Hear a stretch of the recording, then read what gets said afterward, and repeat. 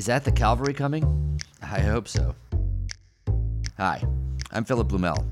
Welcome to No Uncertain Terms, the official podcast of the Term Limits Movement for the week of April 27th, 2020. Your sanctuary from partisan politics. The legislatures are shut down, but Congress has been working overtime, passing big-ticket bills to tide us over, as American workers are not permitted to work. But of course, that's not all these bills are doing.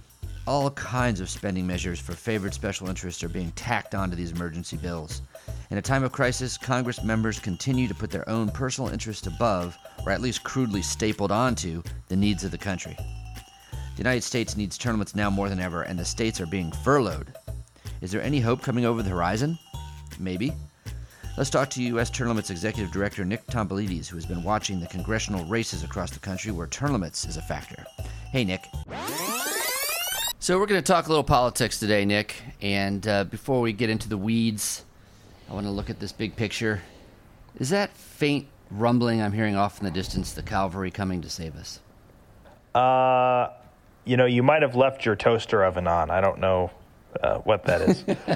I think it could be the cavalry coming to save us. You know, we talk about the two different strategies to get term limits on Congress. The big one, of course, right, being, and by the way, I'm so sorry if I sound a little weird today. I just had a root canal. My mouth is very swollen, half my mouth. Ouch. I can't even feel it, so I'm slurring my words a little bit. I apologize, but that won't stop me from getting this podcast in. My mouth has basically swelled to the size of our national debt, so please pardon me if I stumble. But yes, the cavalry is coming. There are two strategies to get term limits on Congress. First being the Article 5 convention, state legislatures taking action. You need 2/3 of those to pass a bill saying we want congressional term limits, and then we were off to the races in that respect. But because we've got so many state legislatures furloughed right now, not in action, we're looking more at the congressional angle. We're looking at what can we do to be effective during this downtime. And part of that is getting pledges from members of Congress, not just any members, but folks who are in very pivotal races. Because right now, Republicans, they control the Senate 53-45. So these Senate races are going to determine who controls Congress, which is very important because if Democrats are in control, Congress is going to tax the crap out of you, waste your money, and sell out to special interests. And if Republicans are in control, they're going to do the same thing. So for term limits activists, you've got to put your own party loyalty aside at times, focus on getting candidates to sign this pledge. And that's what our team has been doing. We have been talking to Republican candidates, Democrat candidates, and everyone in between to try to get as many pledge signers as possible. Because, look, this is American politics. We never know who is going to win a particular race. So we've got to hedge our bets and get as many folks signed up as we can. Right. And, the importance, of course, of the pledge is that someone that is elected to Congress after having signed the pledge have committed themselves to co-sponsoring and voting for the U.S. Term Limits Amendment. And we know the pledge process works because when folks are elected, they basically do as they pledge to do. And right now, we have 15 members of the Senate who have co-sponsored the U.S. Term Limits Amendment bill in the Senate, and 51 in the U.S. House of Representatives that have done so. And most of those are, of course, pledge signers, or they never would have actually gone through and co-sponsored the bill. So it's a very powerful process. We've seen it over and over, and this is how we're amassing this larger mass of support within the Congress itself. And keep in mind, too, having just 15 pledge signers in the Senate was enough to catalyze a hearing in the Senate Judiciary Subcommittee on term limits. Let's say we get 5 more this cycle. Do we then get a hearing in front of the full committee? Do we then get a vote? I mean, with each successive pledge signer that we get, we're building closer and closer to the critical mass that we need to get this done. We're getting closer and closer to a tipping point. So every single pledge matters. Without those 15 we had, there would have been no discussion of this in Congress. We forced their hand. We got the most significant moment in the modern history of term limits to happen because of all this work at the grassroots level, because of what we're doing working with members of Congress. We're not putting our eggs in the basket of Congress passing a term limits amendment. If you hold your breath waiting for that, you're going to die. But the synergy of the two strategies, Congress and the state legislatures working together, that is going to produce something. And that is why this is so important. Right. So let's talk about some specific races where term limits are playing a role. One that I find particularly interesting is in Maine, the U.S. Senate race there, because Susan Collins, she actually signed a pledge to self-limit as well as to support the term limits amendment. And she has broken both of those pledges. And let's hear about that. Yeah, well, sometimes I tell people I have Susan Collins' signed broken pledge in my office. I actually do I do have it. I have the original with her hand-signed ink on it. And I keep it in a little folder called Hall of Shame because she has so shamelessly violated her pledge over the years. In 1996, she said she would only serve 2 terms in the Senate. She won that race. She won a 2nd term. She won a 3rd term. She won a 4th term. Now she's running for a 5th term. But as you noted, we no longer ask members of Congress to self-limit. We don't care so much about that because, we think if you self-limit, only it's going to drain the swamp of the good guys. We ask people to support constitutional limits, which she did promise to do in 1996, and now she won't even follow through on that. So not only is Susan Collins protective of her own career, but she's not even lifting a finger to help us get term limits on the entire Congress. And so that is what really troubles me. Fortunately, there are some opponents of hers. They are Democrats who have signed the pledge. She's got 3 opponents, and of those 3, 2 have signed the pledge. One is named Bree Kidman. The other is named Betsy Sweet. They are more progressive-leaning Democrats. And I'm hoping that, we're not saying we have a dog in this hunt. We don't root for particular candidates to win races. But I'm hoping that elevates term limits to a level of certain debate and discussion in this issue and puts some pressure on Susan Collins to do the right thing. Good. Because if either of these 2 candidates wins the Democratic primary, then they'll be facing Susan Collins in the general in November. Correct. Yes. And you have to hedge your bets. We collect a huge number of term limits pledges because we never really know what's going to happen. Democrats talk to Republicans. In the event that Susan Collins loses, or one of these other incumbents even who supports term limits loses, we don't want the seat going to a term limits opponent. We want to try to cast as wide a net as possible. And what you see here overall is very promising. What it means is that based on the work of U.S. term limits, past, present, future, the overall number of term limit supporters in Congress will be going up in 2021. We're on a constant, steady upward climb. We're on an upward trajectory, which is what you like to see. Because when the states come knocking at the door, we got to be prepared. This is a public service announcement. One of the more questionable icons of this year's quarantine is Joe Exotic, a former owner of an exotic animal park, a convicted felon, and a star of the runaway Netflix hit show Tiger King. One of our listeners, with apparently a lot of time on his hands, point out this short clip from one of Joe Exotic's YouTube rants. Let me give you a little education, mister. First of all, you people up there in Washington and the White House and the Senate and the Congress and everything else, you need to work 4 years and then you need to get out and get a real fucking job. So you know what's going on in the business world in America. Over in Montana, in their at-large U.S. House seat, Greg Gianforte is running for governor.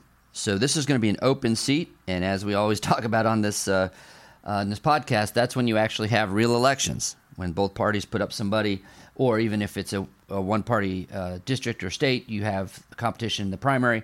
And so there is an opportunity for someone to sneak in to the Congress here. So, and a couple of the people running for this seat, I understand, are term limits pledge signers. Look what happens when you get the open seat. You get a bunch of serious candidates who run. You get a bunch of non-serious candidates. I mean, you get your state senators and your state reps, and then you get your Tijuana taxi drivers and just random people who run for these seats. It's democracy in action.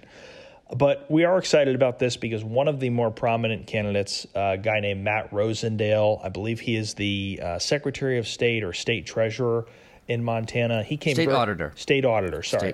He came very close to winning a Senate seat a couple years ago. Now he's going for the at-large House race in Montana. Montana's small population. 1 member represents the entire state in the U.S. House. And Rosendale is gunning for that. He is very, very gung-ho, for term limits. Another candidate in that race, Deborah Lamb, has also signed. I would say they are among the front runners, among the people who are most likely to capture that seat. So we will be keeping that seat in term limits hands. It's like you have to play defense as well as offense. You need to retain the seats that already have term limit supporters in them, because if a member of Congress supports term limits, that person is more likely to want to go on and do other things. I mean, some term limit supporters do stay in Congress for a very long time, but it's not that likely. They like to move on to greener pastures. They have more of a private sector sensibility in most cases. And Greg Gianforte, who comes from the business world, is no exception to that. So he is moving on to do something else. That seat is coming open, and we need to protect it. We need to keep it in term limits hands. And so we're working with the candidates, and we think we've got the most prominent candidate locked down. Good. A really interesting race, because it's so tight, is the Alabama U.S. Senate. Because here we have a runoff coming up between pledge signer and football coach Tommy Tuberville, Auburn Tigers. And he's running against Jeff Sessions, who used to be a senator from Alabama and who spent a stint as the Attorney General of the United States. Tommy Tuberville edged out Jeff Sessions slightly. So this is really fascinating. Well, Jeff Sessions has burned a lot of bridges because he is not on good terms with the president, actually. Kind of a fascinating situation where Sessions was the Attorney General, handpicked Attorney General for Trump.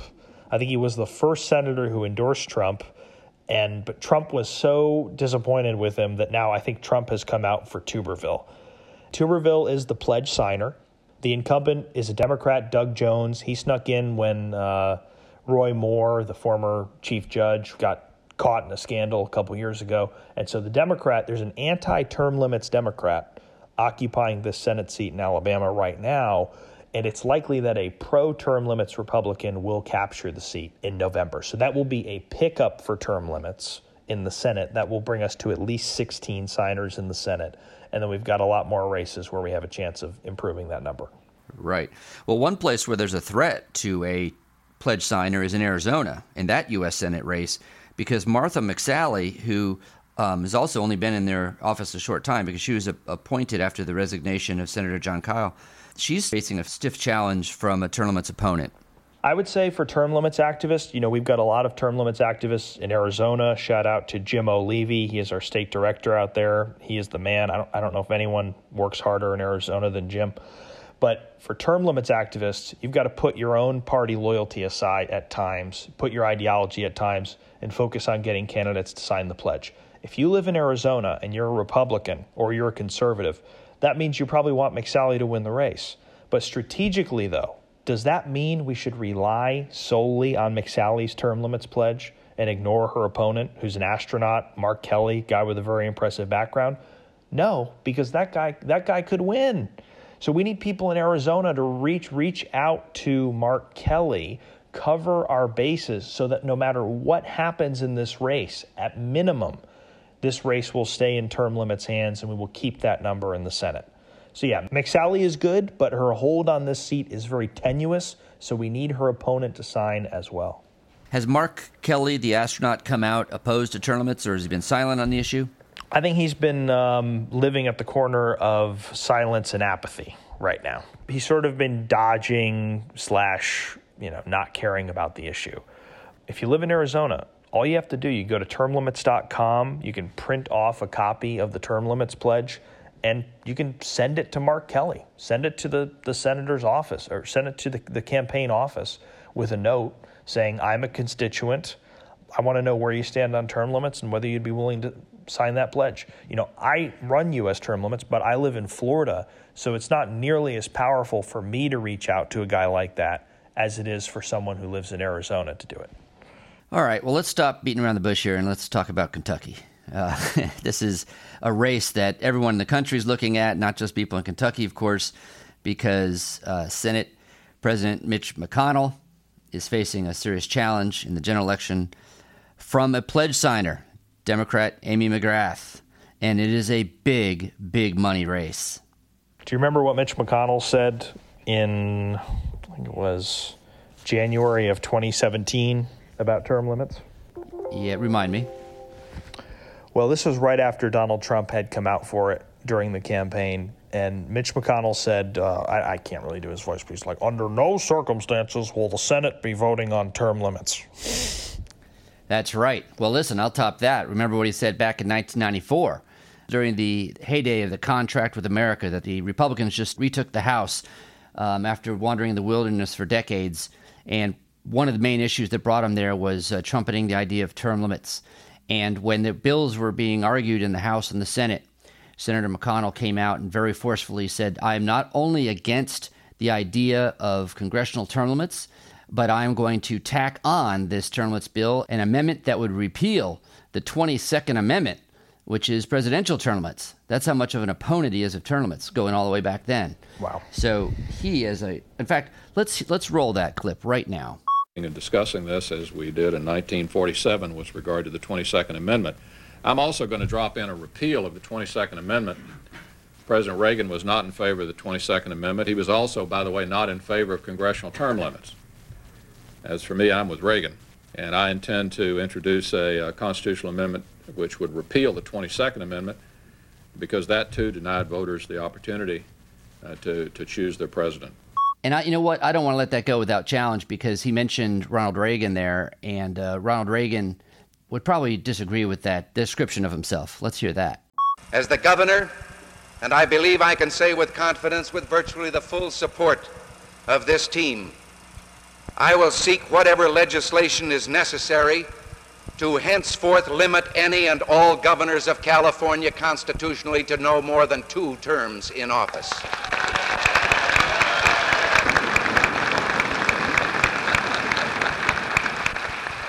Now, since this seems too short a time for a man who likes to refer to himself as not only a good governor, but a great governor, I think he should remember that 2 terms by constitutional amendment is long enough for any president of the United States. If a man can't do the job in 8 years, what makes us think he can do it in 12? Okay, but what about Amy McGrath? Who is she, and why is she making such headway against the president of the Senate?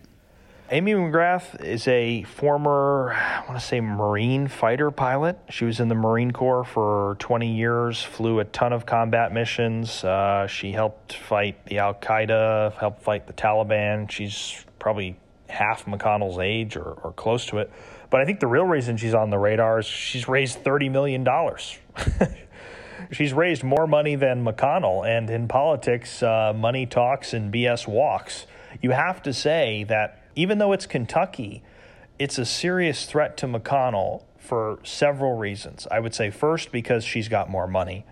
Second, because McConnell refuses to support term limits, and people are hot on this issue right now, and they want to see action on it. And third, because Kentucky just elected a Democratic governor in 2019. So it's no longer a state that you could take for granted if you're a Republican. I would say this race is a toss-up, or at least close to it. That's really amazing. And didn't that Democratic governor who just got elected support term limits? Yeah. Andy Beshear. Yeah. Nowadays, everything every governor does is coronavirus related. But back in the era of normalcy for politicians, right, Andy Beshear was for term limits, called for it on the Kentucky legislature. And I think he also said we need to do it for Congress. And that was one of the issues, I think, that put him over the top, because he won in a very close campaign. Democrats are starting to learn that the more you focus on these bipartisan populist issues, or popular issues, not really populist, but popular government reform issues, anti-corruption issues, the better you're going to do at the ballot box. It's not all about just throwing red meat to your base. It's about building these bridges across party lines. And by supporting term limits, McGrath is doing that. The question is, will McConnell ever wake up and listen to what the people want? And I don't think he ever will on term limits. I think he's got too much pride and he's not willing to swallow it. Thanks for joining us for another episode of No Uncertain Terms. It is a tragedy for our nation that professional politicians who do not face significant electoral competition and are so distant, so divorced from the concerns and needs of working Americans, that they are at the helm during this current crisis. It's enough to make you sick. America needs term limits on its Congress. You've signed already, I know, but let's get our friends and family to sign the online petition for congressional term limits. Go to termlimits.com/petition, copy that webpage address, and send it to everyone you know with a note urging them to sign. We'll be back next week. Thank you. Follow us on most social media at US Term Limits.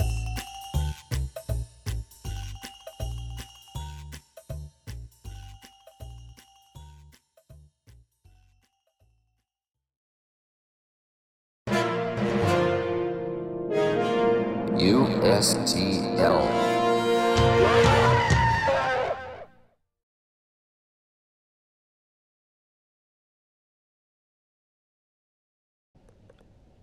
I want to mention that according to the latest polling, root canals are still more popular than Congress. And after getting one today, I can agree with that assessment.